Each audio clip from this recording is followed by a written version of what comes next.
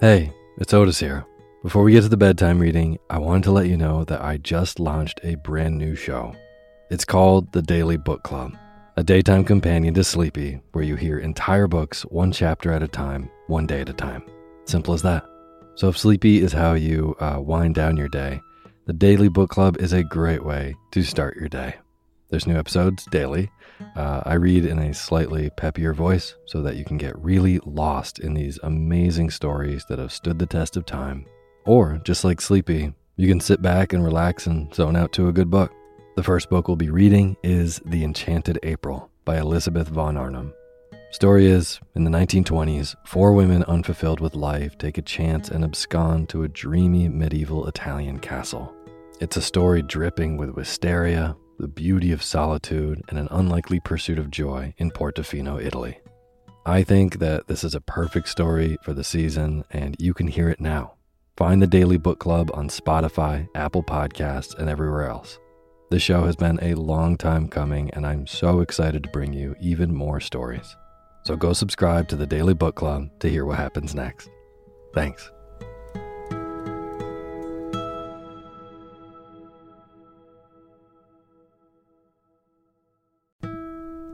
This episode of Sleepy is proudly sponsored by ButcherBox. If you've listened to Sleepy for a while, you know that I love good food, eating well, and treating my body right so that I can take on my days. Well, ButcherBox helps you do exactly that. They deliver super high quality, 100% grass-fed beef, free-range organic chicken, crate-free pork, and wild-caught seafood right to your door. It's humanely raised, no antibiotics or added hormones. They have a huge variety to choose from. They are excellent deals. They've got recipes and guides and tips included, and there's free shipping, always. Eating well is a huge factor in getting a good night's sleep, as is sometimes saving the trip to the grocery store and taking some stress out of your daily schedule. I have been loving these deliveries for those reasons. Been cooking up their steak tips with eggs in the morning, with butter and scallions and soy sauce, and I also made a delicious brine chicken roast with lemon parsley gravy.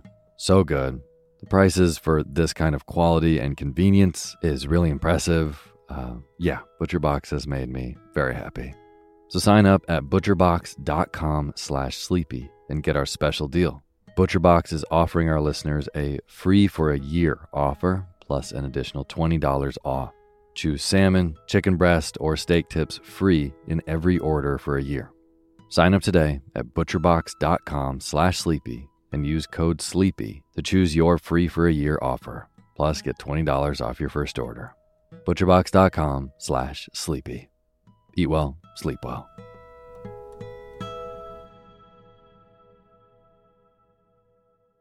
Hey, my name's Otis Gray, and you're listening to Sleepy.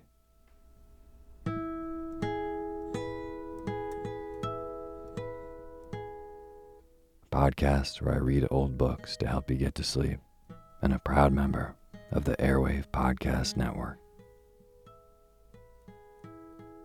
I have got a wonderful, snoozy bedtime story for you tonight. But before we get to tonight's reading, I just want to thank all of our patrons on patreon.com.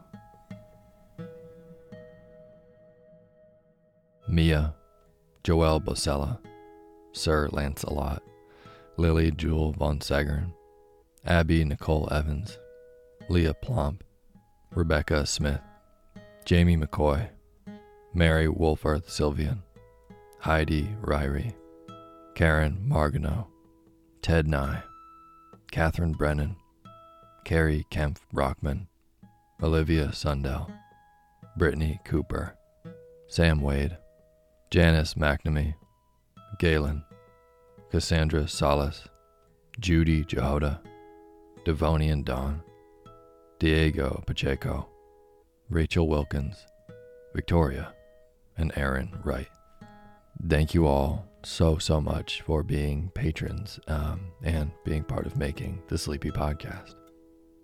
And for anyone who doesn't know, all of these wonderful names I just read are brand new supporters of the Sleepy Podcast on patreon.com, which is this fantastic site where you can go on and support creators of the work that you like. So if the Sleepy Podcast has maybe helped you get a better night's sleep and wake up more refreshed the next day, maybe consider going to patreon.com/sleepyradio and donating even $1 a month. It goes a really long way. At $5 a month, you get awesome perks like you get access to our special Patreon poetry feed where I read poetry and send it to you exclusively just for donating. And then also, once you donate $5 or more, you get entered into every book raffle that we do to win amazing books like The Secret Garden by Frances Hodgson Burnett. We raffled off this amazing copy designed by Mina Lima, and that went to Lydia Findley a couple weeks ago. It's a really, really great book. It should be getting in the mail soon. So if you'd like to enter the raffles to win books that I read on the show, just go to patreon.com/sleepyradio and donate $5 or more. Okay, thank you. And as always, the music that you're hearing is by my good friend James Lepkowski, and the cover art for Sleepy is by Gracie Cannon. Tonight, I'm going to be reading a classic, which is one of the most listened to books on the podcast feed, going back to our episode 40. And we're now more than 60 episodes past that, which is totally crazy. But The Wizard of Oz, still to this day, is one of the most listened books on the Sleepy Podcast. And I've gotten many, many emails and Instagram messages asking to continue reading from The Wizard of Oz by L. Frank Baum. So tonight I'm actually going to pick off where we left off on episode 40, which was almost a year ago. I think more than a year ago. And we're going to pick up on chapter 5, The Rescue of the Tin Woodman. Part of why I was looking back into our most listened to episodes is now that we've passed 100, I've gotten a lot of emails saying that our first episodes, like Wind in the Willows, have disappeared from the podcast feed because Apple Podcasts and Spotify would only allow 100. Well, turns out we can fix that, so it should be fixed now. So anyone who was missing your Wind in the Willows episode from when we first started, it should be back up on the feed, and you should be able to listen to every Sleepy episode, no matter how many we post. So, tonight, I will continue reading The Wizard of Oz by L. Frank Baum. And now is the time for you to fluff up your pillow just how you like it. Feel yourself melt into your bed. Get real comfortable. Close your eyes and let me read to you.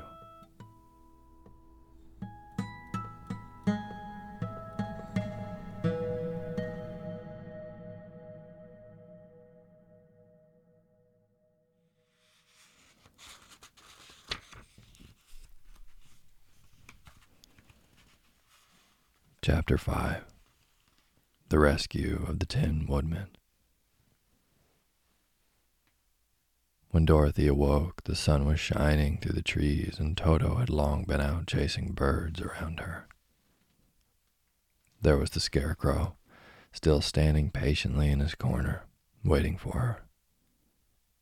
"We must go and search for water," she said to him. "Why do you need water?" he asked.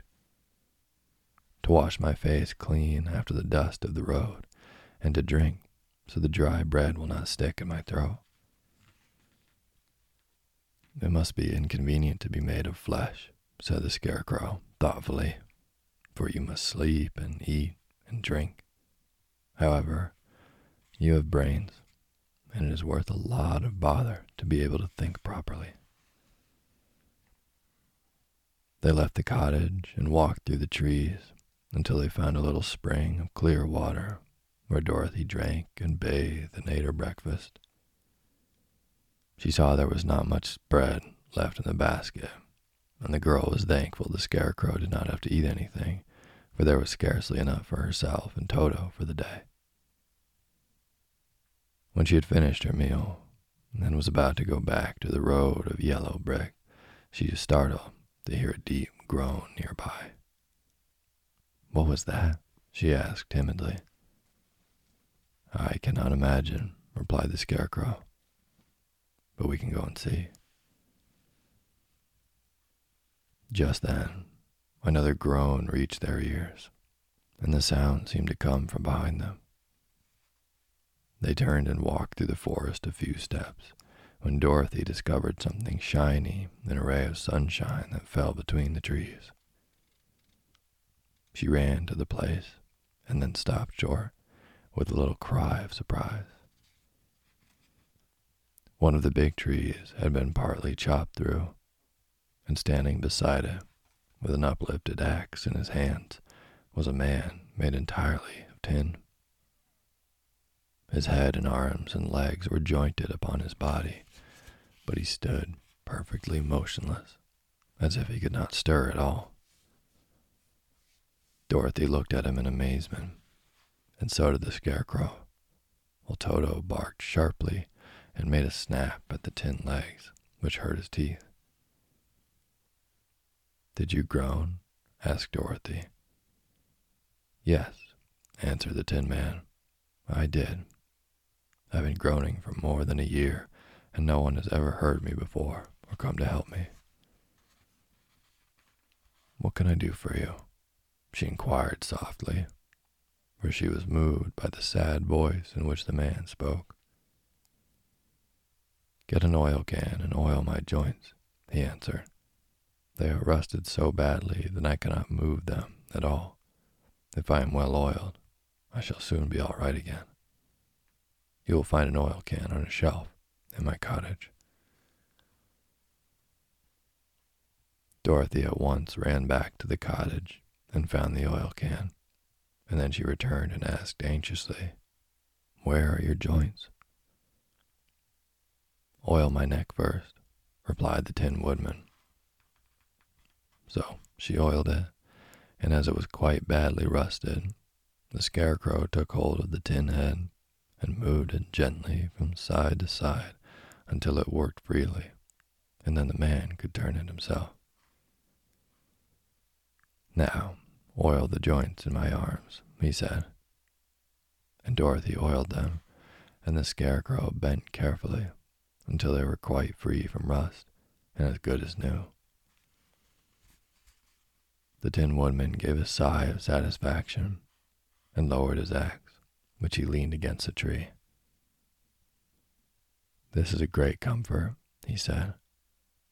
"I have been holding that axe in the air ever since I was rusted, and I'm glad to be able to put it down at last. Now, if you will oil the joints of my legs, I shall be all right once more." So they oiled his legs until he could move them freely, and he thanked them again and again for his release, for he seemed a very polite creature and very grateful. "I might have stood there always if you had not come along," he said. "So you have certainly saved my life. How did you happen to be here?" "We are on our way to the Emerald City to see the great Oz," she answered, "and we stopped at your cottage to pass the night." "Why do you wish to see Oz?" he asked. "I want him to send me back to Kansas, and the Scarecrow wants him to put a few brains into his head," she replied. The Tin Woodman appeared to think deeply for a moment. Then he said, "Do you suppose Oz could give me a heart?" "Why, I guess so," Dorothy answered. "It would be as easy to give the Scarecrow brains." "True," the Tin Woodman returned.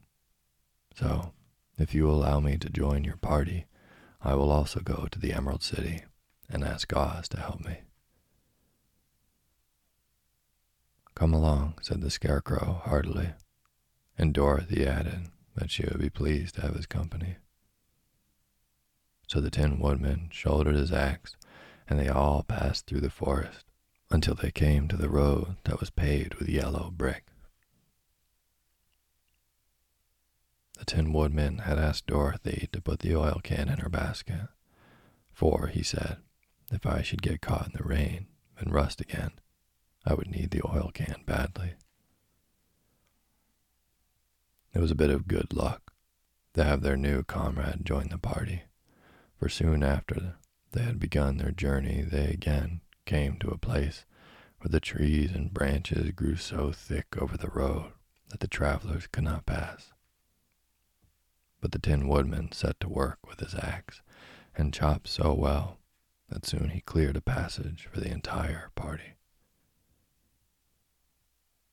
Dorothy was thinking so earnestly as they walked along that she did not notice when the Scarecrow had stumbled into a hole and rolled over to the side of the road. Indeed, he was obliged to call to her to help him up again. "Why didn't you walk around the hole?" asked the Tin Woodman. "I don't know enough," replied the Scarecrow cheerfully. "My head is stuffed with straw, and that is why I am going to Oz to ask him for some brains."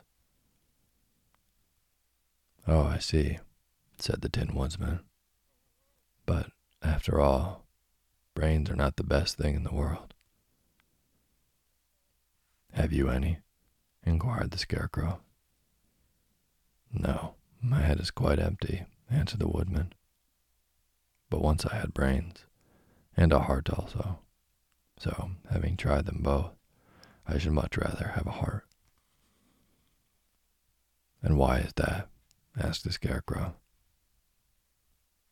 "I will tell you my story, and then you will know." So while they were walking through the forest, the Tin Woodman told the following story. "I was born the son of a woodman who chopped down trees in the forest and sold the wood for a living. When I grew up, I too became a wood chopper, and after my father died, I took care of my old mother as long as she lived. Then I made up my mind that instead of living alone, I would marry so that I might not become lonely. There was one of the Munchkin girls who was so beautiful that I soon grew to love her with all my heart. She, on her part, promised to marry me as soon as I could earn enough money to build a better house for her. So I set to work harder than ever. But the girl lived with an old woman who did not want her to marry anyone, for she was so lazy. She wished the girl to remain with her and do the cooking and the housework. So the old woman went to the Wicked Witch of the East and promised her 2 sheep and a cow if she would prevent the marriage. Thereupon, the Wicked Witch enchanted my axe, and when I was chopping away at my best one day, for I was anxious to get the new house and my wife as soon as possible, the axe slipped all at once and cut off my leg. This at first seemed a great misfortune, for I knew a one-legged man could not do very well as a wood chopper. So I went to a tinsmith and had him make me a new leg out of tin. The leg worked very well. Once I was used to it, but my action angered the Wicked Witch of the East, for she had promised the old woman I should not marry the pretty Munchkin girl. When I began chopping again, my axe slipped and cut off my right leg. Again, I went to the tinner, and again he made me a leg out of tin. After this, the enchanted axe cut off my arms, one after the other, but nothing daunted, I had them replaced with tin ones. The Wicked Witch then made the axe slip and cut off my head, and at first I thought that was the end of me. But the tinsmith happened to come along, and he made me a new head out of tin. I thought I had beaten the wicked witch then, and I worked harder than ever. But I little knew how cruel my enemy could be. She thought of a new way to kill my love for the beautiful Munchkin maiden, and made my axe slip again, so that it cut right through my body, splitting me in two halves. Once more the tinsmith came to my help and made me a body of tin, fastening my tin arms and legs and head to it by means of joints, so that I could move around as well as ever. But alas, I had now no heart, so that I lost all my love for the Munchkin girl and did not care whether I married her or not. I suppose she is still living with the old woman, waiting for me to come after her. My body shone so brightly in the sun that I felt very proud of it, and it did not matter now if my axe slipped, for it could not cut me. There was only one danger, that my joints would rust, but I kept an oil can in my cottage and took care to oil myself whenever I needed it.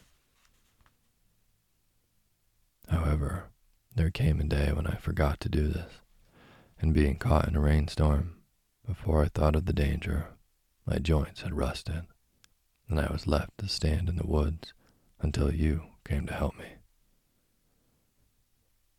It was a terrible thing to undergo, but during the year I stood there, I had time to think that the greatest loss I had known was the loss of my heart.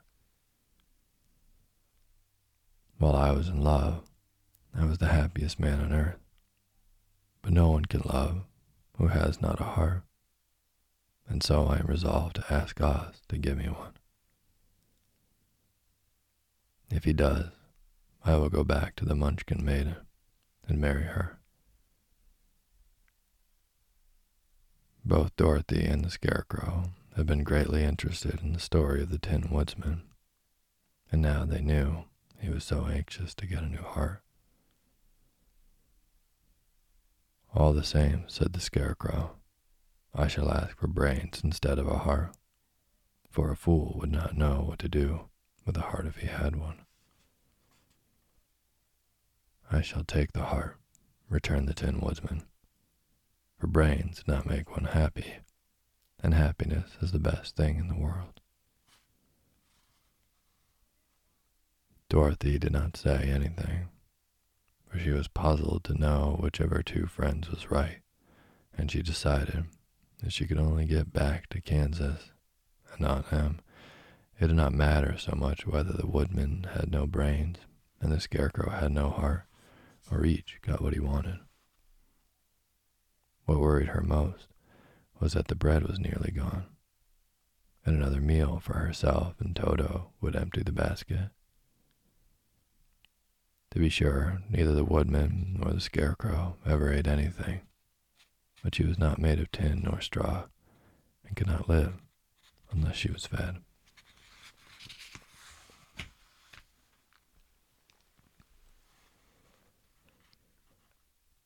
Chapter 6. The Cowardly Lion. All this time, Dorothy and her companions had been walking through the thick woods. The road was still paved with yellow bricks, but these were much covered by dried branches and dead leaves from the trees, and the walking was not at all good. There were few birds in this part of the forest, for birds love the open country, where there is plenty of sunshine. But now and then there came a deep growl from some wild animal hidden among the trees. These sounds made the little girl's heart beat fast, for she did not know what made them. But Toto knew, and he walked close to Dorothy's side and did not even bark in return. How long will it be, the child asked of the Tin Woodman, before we are out of the forest? I cannot tell, was the answer, for I have never been to the Emerald City. But my father went there once, when I was a boy, and he said it was a long journey through a dangerous country. Although nearer to the city where Oz dwells, the country is beautiful. But I am not afraid so long as I have my oil can, and nothing can hurt the Scarecrow, while you bear upon your forehead the mark of the good witch's kiss, and that will protect you from harm. But Toto, said the girl anxiously, what will protect him? We must protect him ourselves, if he is in danger, replied the Tin Woodman.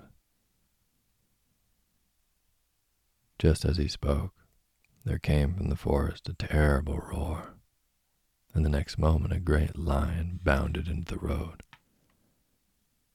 With one blow of his paw, he sent the Scarecrow spinning over and over to the edge of the road, and then he struck the Tin Woodman with his sharp claws.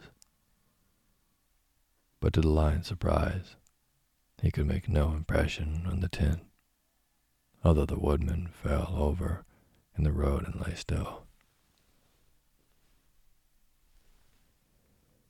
Little Toto, now that he had an enemy to face, ran barking toward the lion, and the great beast had opened his mouth to bite the dog, when Dorothy, fearing Toto would be killed, and heedless of danger, rushed forward and slapped the lion upon his nose as hard as she could, while she cried out, "Don't you dare bite Toto.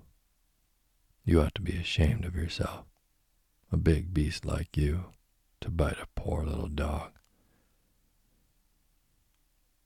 "I didn't bite him," said the lion, as he rubbed his nose with his paw where Dorothy had hit it. "No, but you tried to," she retorted. "You are nothing but a big coward." "I know it," said the lion, hanging his head in shame. "I've always known it. But how can I help it?" "I don't know, I'm sure. To think of your striking a stuffed man, like the poor Scarecrow." "Is he stuffed?" asked the lion in surprise, as he watched her pick up the Scarecrow and set him upon his feet, while she patted him into shape again. "Of course he's stuffed," replied Dorothy, who was still angry. "That's why you went over so easily," remarked the lion. "It astonished me to see him whirl around so. Is the other one stuffed also?" "No," said Dorothy. "He's made of tin." And she helped the woodman up again. "That's why he nearly blunted my claws," said the lion. "When they scratched against the tin, it made a cold shiver run down my back." "What is that little animal you are so tender of?" "He is my dog, Toto," answered Dorothy. "Is he made of tin or stuffed?" asked the lion. "Neither. He's a meat dog," said the girl. "Oh, he's a curious animal, and he seems remarkably small now that I look at him. No one would think of biting such a little thing, except a coward like me," continued the lion sadly. "What makes you a coward?" asked Dorothy, looking at the great beast in wonder, for he was as big as a small horse. "It's a mystery," replied the lion. "I suppose I was born that way. All the other animals in the forest naturally expect me to be brave, for the lion is everywhere thought of to be king of the beasts. I learned that if I roared very loudly, every living thing was frightened and got out of my way. Whenever I've met a man, I've been awfully scared, but I just roared at him, and he's always run away as fast as he could. If the elephants and tigers and the bears had ever tried to fight me, I should have to run myself. I'm such a coward. But just as soon as they hear me roar, they all try to get away from me. And of course, I let them go." But that isn't right. The king of beasts shouldn't be a coward, said the Scarecrow. I know it, returned the lion, wiping a tear from his eye with the tip of his tail. It is my great sorrow, and makes my life very unhappy. But whenever there is danger, my heart begins to beat fast. Perhaps you have a heart disease, said the Tin Woodman. It may be, said the lion. If you have, continued the Tin Woodman, you ought to be glad, for it proves you have a heart. For my part, I have no heart, so I cannot have heart disease. Perhaps, said the lion thoughtfully, if I had no heart, I should not be a coward. Have you brains? Asked the Scarecrow. I suppose so. I've never looked to see, replied the lion. I'm going to the Great Oz to ask him to give me some, remarked the Scarecrow, for my head is stuffed with straw. And I am going to ask him to give me a heart, said the Woodman. And I am going to ask him to send Toto and me back to Kansas, asked Dorothy. Do you think Oz could give me courage? Asked the Cowardly Lion. Just as easily as he could give me brains, said the Scarecrow. Or give me a heart, said the Tin Woodman. Or send me back to Kansas, said Dorothy. Then, if you don't mind, I'll go with you, said the lion, for my life is simply unbearable without a bit of courage. You will be very welcome, answered Dorothy, for you will help to keep away the other wild beasts. It seems to me they must be more cowardly than you are if they allow you to scare them so easily. They really are, said the lion, but that doesn't make me any braver, and as long as I know myself to be a coward, I shall be unhappy. So once more, the little company set off upon the journey, the lion walking with stately strides at Dorothy's side. Toto did not approve of this new comrade at first, for he could not forget how nearly he had been crushed between the lion's great jaws. But after a time, he became more at ease, and presently Toto and the Cowardly Lion had grown to be good friends. During the rest of that day, there was no other adventure to mar the peace of their journey. Once, indeed, the Tin Woodman stepped upon a beetle that was crawling along the road and killed the poor little thing. This made the Tin Woodman very unhappy, for he was always careful not to hurt any living creature. And as he walked along, he wept several tears of sorrow and regret. These tears ran slowly down his face and over the hinges of his jaw, and there they rested. When Dorothy presently asked him a question, the Tin Woodman could not open his mouth, for his jaws were tightly rusted together. He became greatly frightened at this, and made many motions to Dorothy to relieve him, but she could not understand. The lion was also puzzled to know what was wrong. But the Scarecrow seized the oil can from Dorothy's basket and oiled the Woodman's jaws, so that after a few moments he could talk as well as before.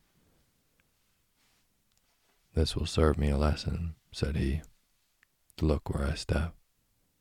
For if I should kill another bug or beetle, I should surely cry again, and crying rusts my jaws so that I cannot speak.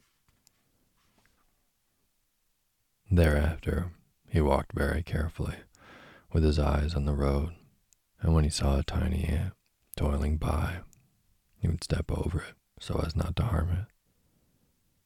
The Tin Woodman knew very well he had no heart, and therefore he took great care never to be cruel or unkind to anything. You people with hearts, he said, have something to guide you, and need never do wrong. But I have no heart, and so I must be very careful. When Oz gives me a heart, of course I needn't mind so much.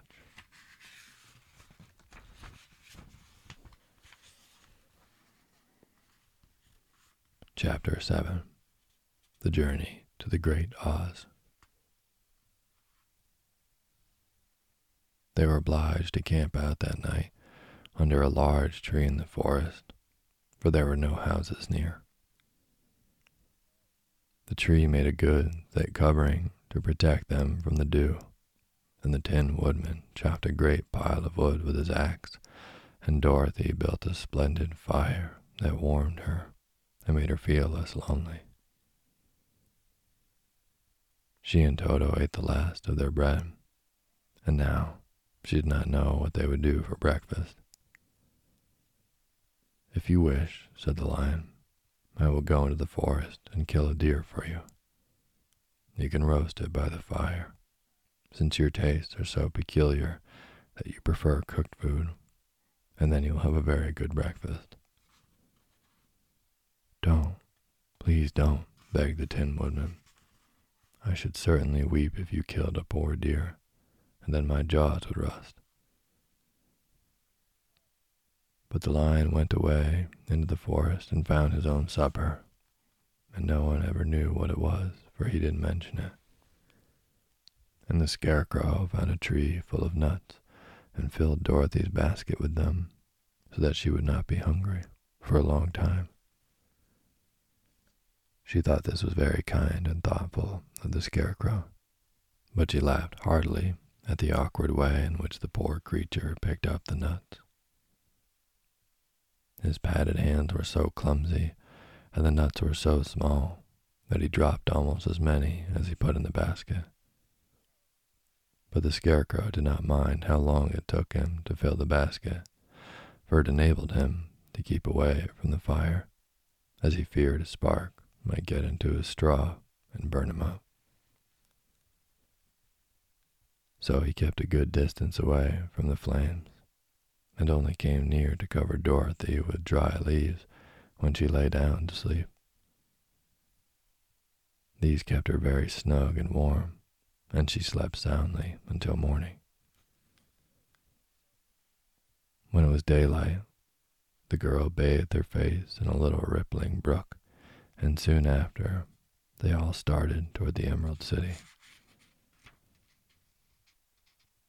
This was to be an eventful day for the travelers. They had hardly been walking an hour when they saw before them a great ditch that crossed the road and divided the forest as far as they could see on either side. It was a very wide ditch, and when they crept up to the edge and looked into it, they could see it was also very deep, and there were many big, jagged rocks at the bottom. The sides were so steep that none of them could climb down, and for a moment it seemed their journey must end. "What shall we do?" asked Dorothy, despairingly. "I haven't the faintest idea," said the Tin Woodman, and the Lion shook his shaggy mane and looked thoughtful. But the Scarecrow said, "We cannot fly, that is certain. Neither can we climb down into this great ditch. Therefore, if we cannot jump over it, we must stop where we are." "I think I could jump over it," said the Cowardly Lion, after measuring the distance carefully in his mind. "Then we are all right," answered the Scarecrow, "for you can carry us all on your back, one at a time." "Well, I'll try it," said the Lion. "Who will go first?" "I will," declared the Scarecrow. "For if you found that you could not jump over the gulf, Dorothy would be killed, or the Tin Woodman badly dented on the rocks below. But if I am on your back, it will not matter much, for the fall would not hurt me at all." "I am terribly afraid of falling myself," said the Cowardly Lion. but I suppose there is nothing to do but try it. So get on my back, and we'll make the attempt." The Scarecrow sat upon the lion's back, and the big beast walked to the edge of the gulf, then crouched down. "Why don't you run and jump?" asked the Scarecrow. "Because that isn't the way we lions do things," he replied. Then, giving a great spring, he shot through the air and landed safely on the other side. They were all greatly pleased to see how easily he did it, and after the Scarecrow had got down from his back, the lion sprang across the ditch again. Dorothy thought she would go next, so she took Toto in her arms and climbed on the lion's back, holding tightly to his mane with one hand. The next moment, it seemed as if she were flying through the air, and then, before she had time to think about it, she was safe on the other side. The lion went back a third time and got the Tin Woodsman, and then they all sat down for a few moments to give the beast a chance to rest, for his great leaps had made his breath short, and he panted like a big dog that has been running too long. They found the forest very thick on this side, and it looked dark and gloomy. After the lion had rested, they started along the road of yellow brick, silently wondering, each in his own mind, if ever they would come to the end of the woods and reach the bright sunshine again.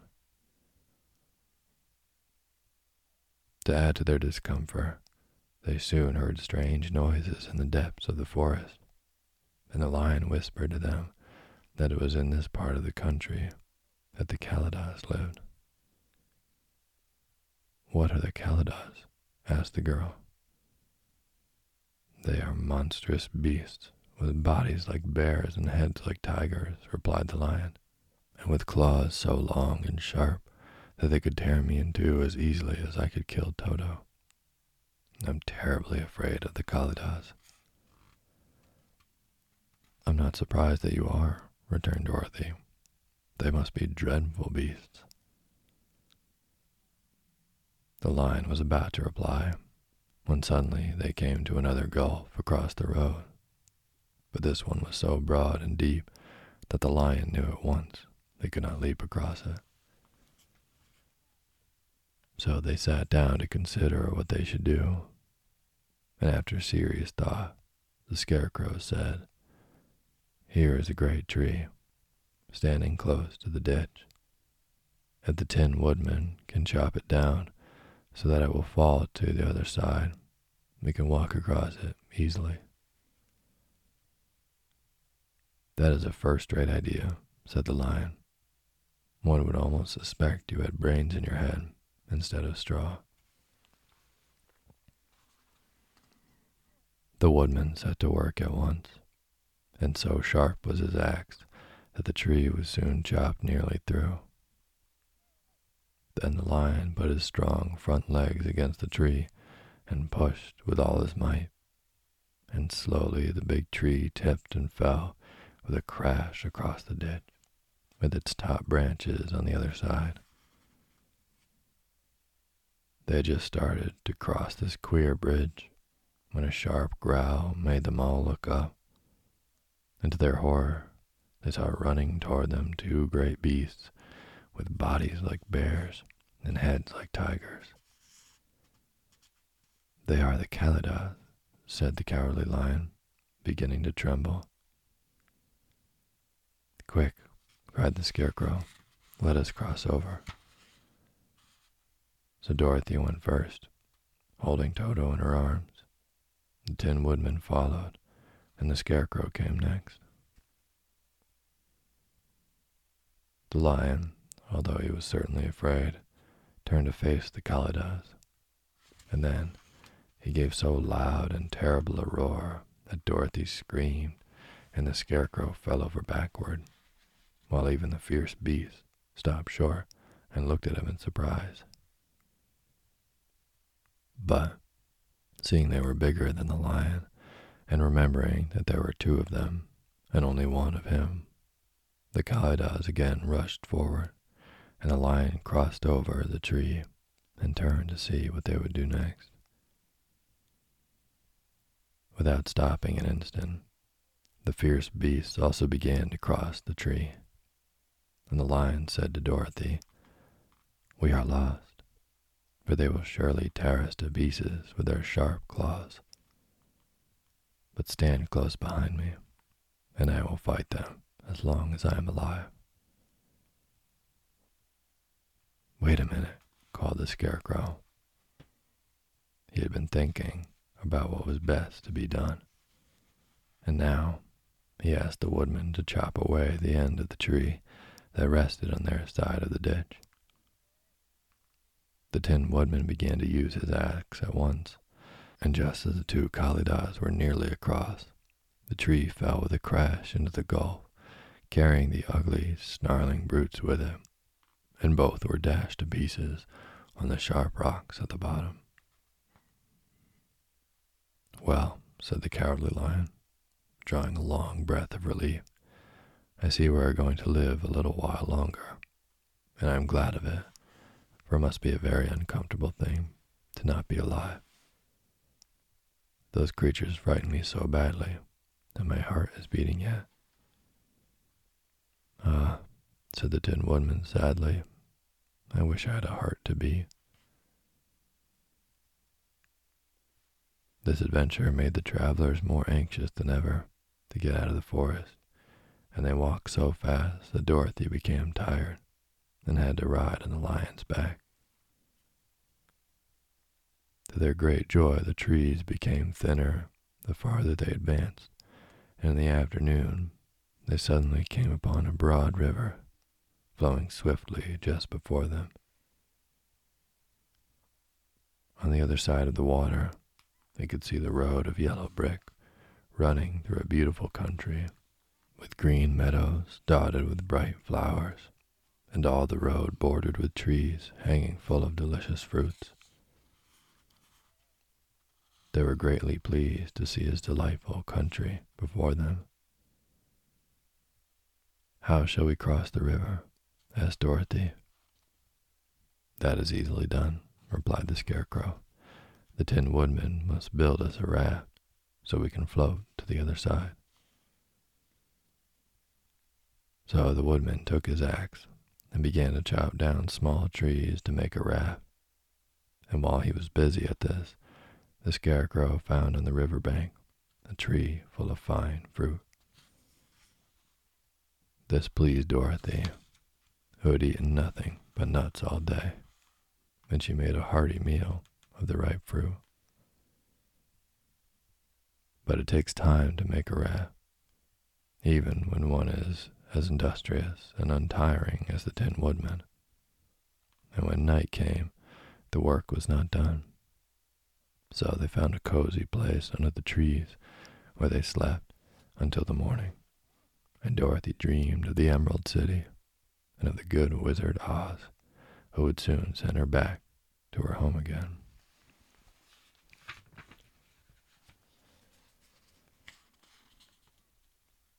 Chapter 8.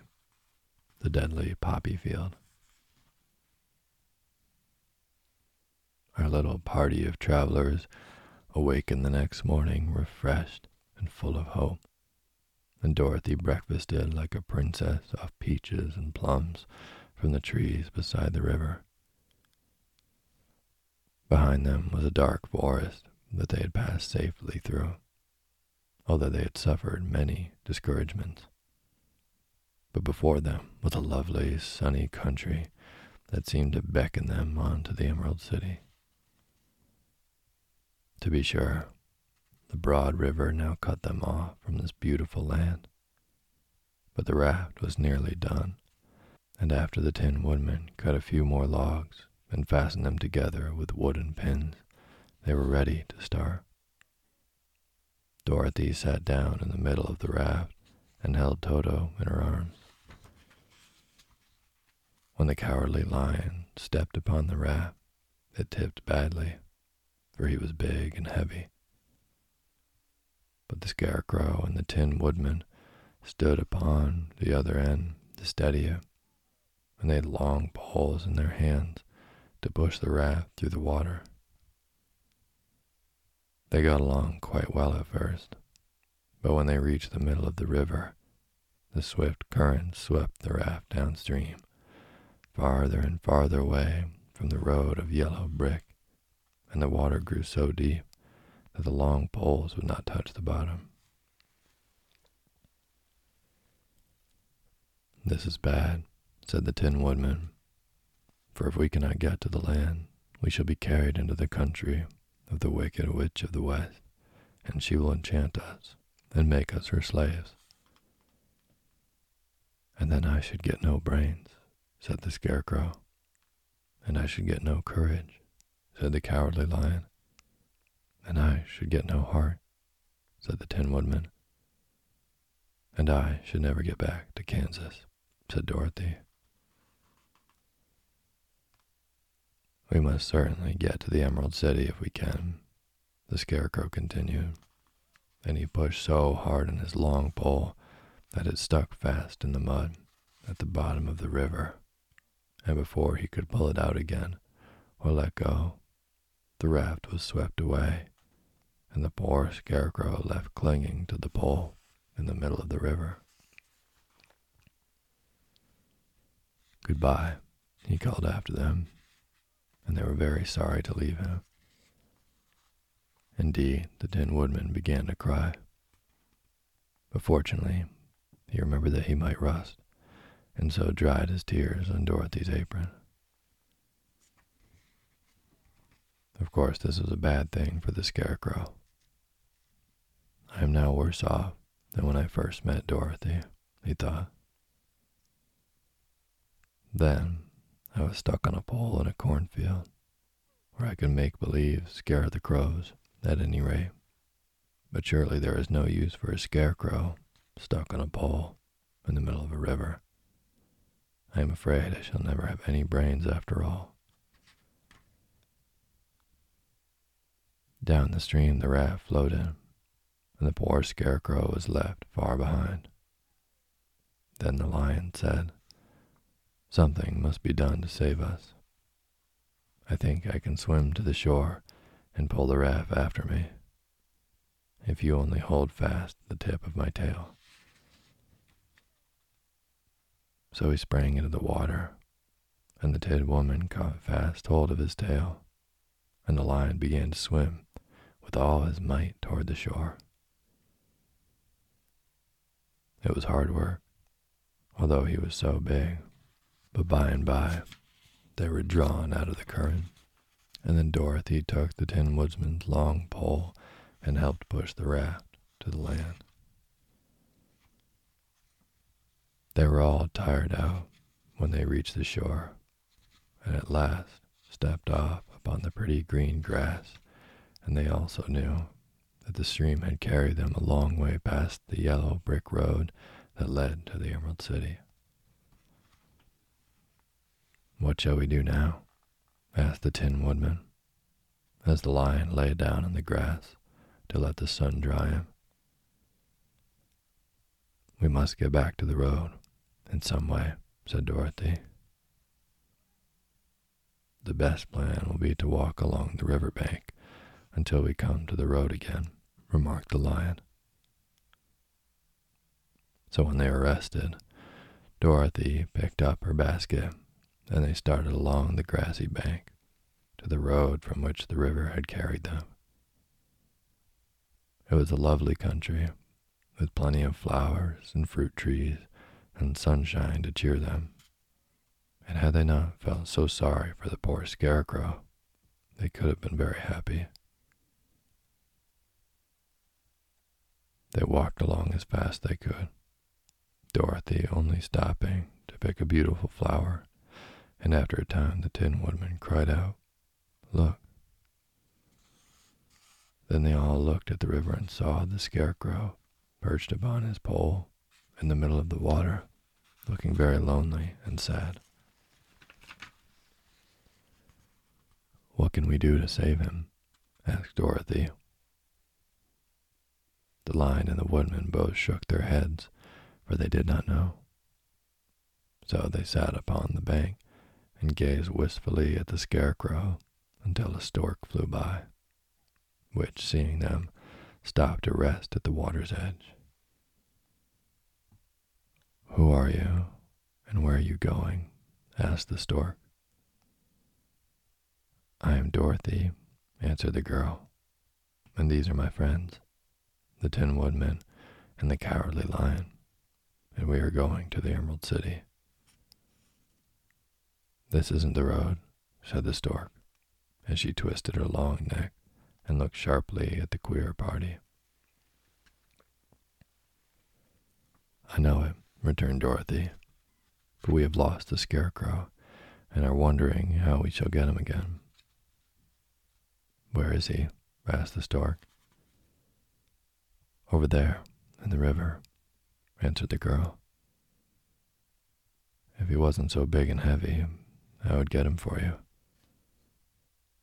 "He isn't heavy a bit," said Dorothy, "for he is stuffed with straw, and if you will bring him back to us, we shall thank you ever and ever so much."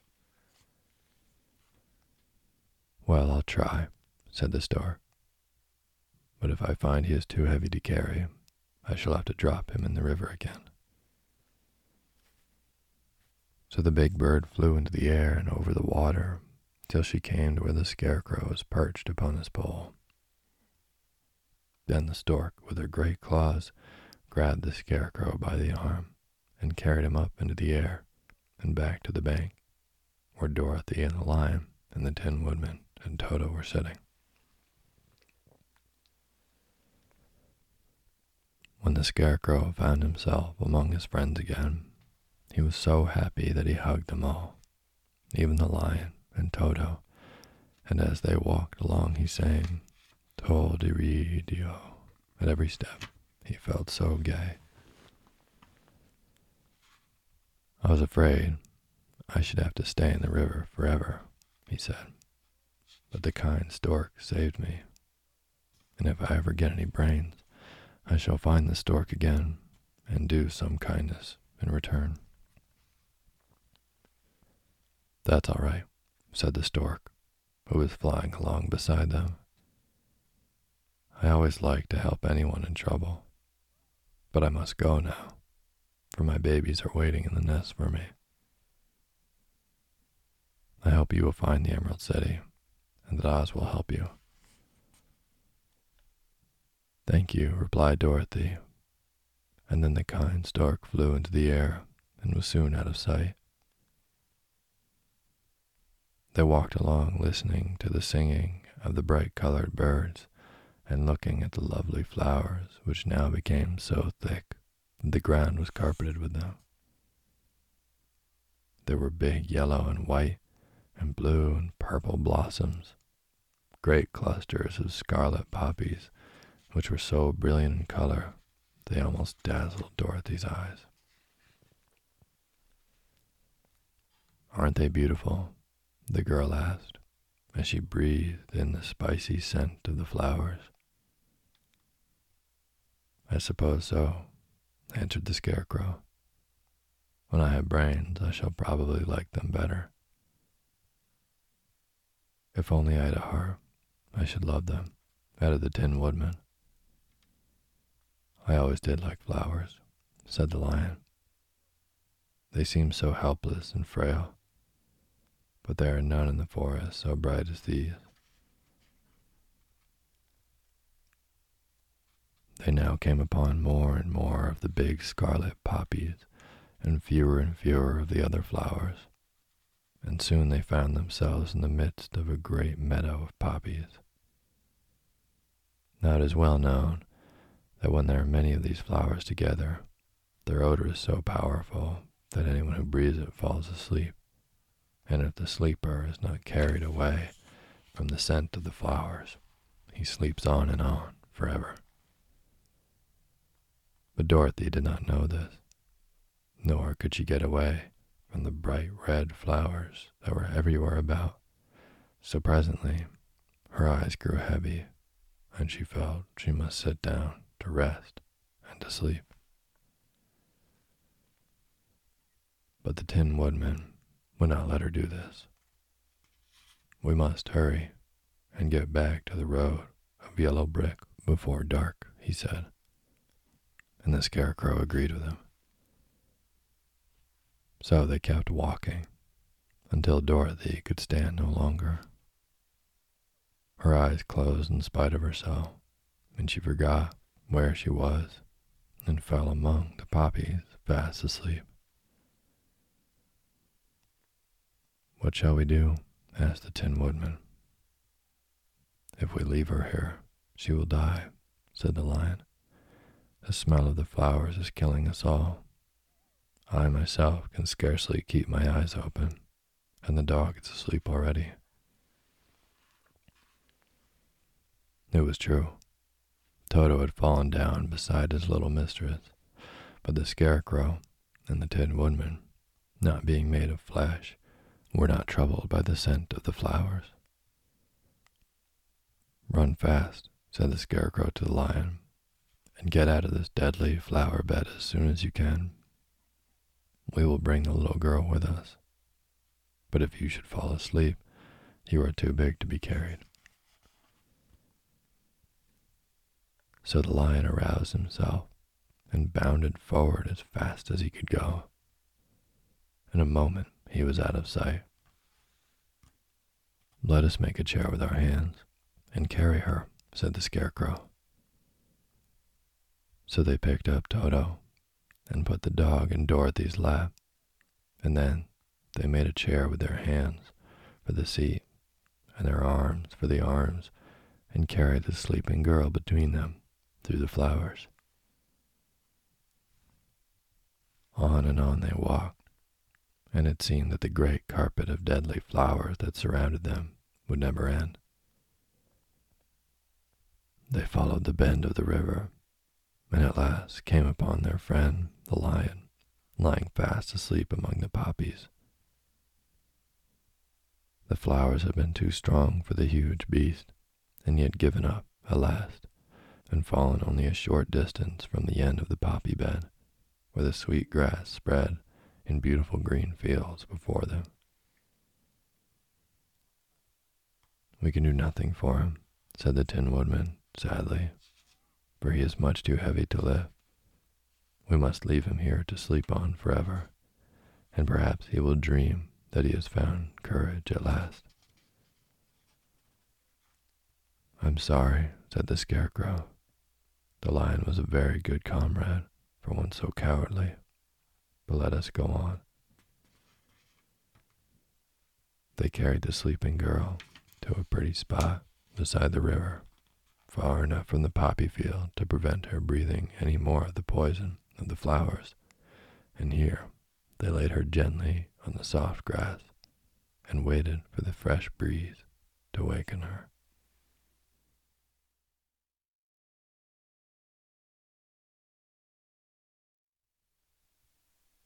Thank you for listening to Sleepy. Good night.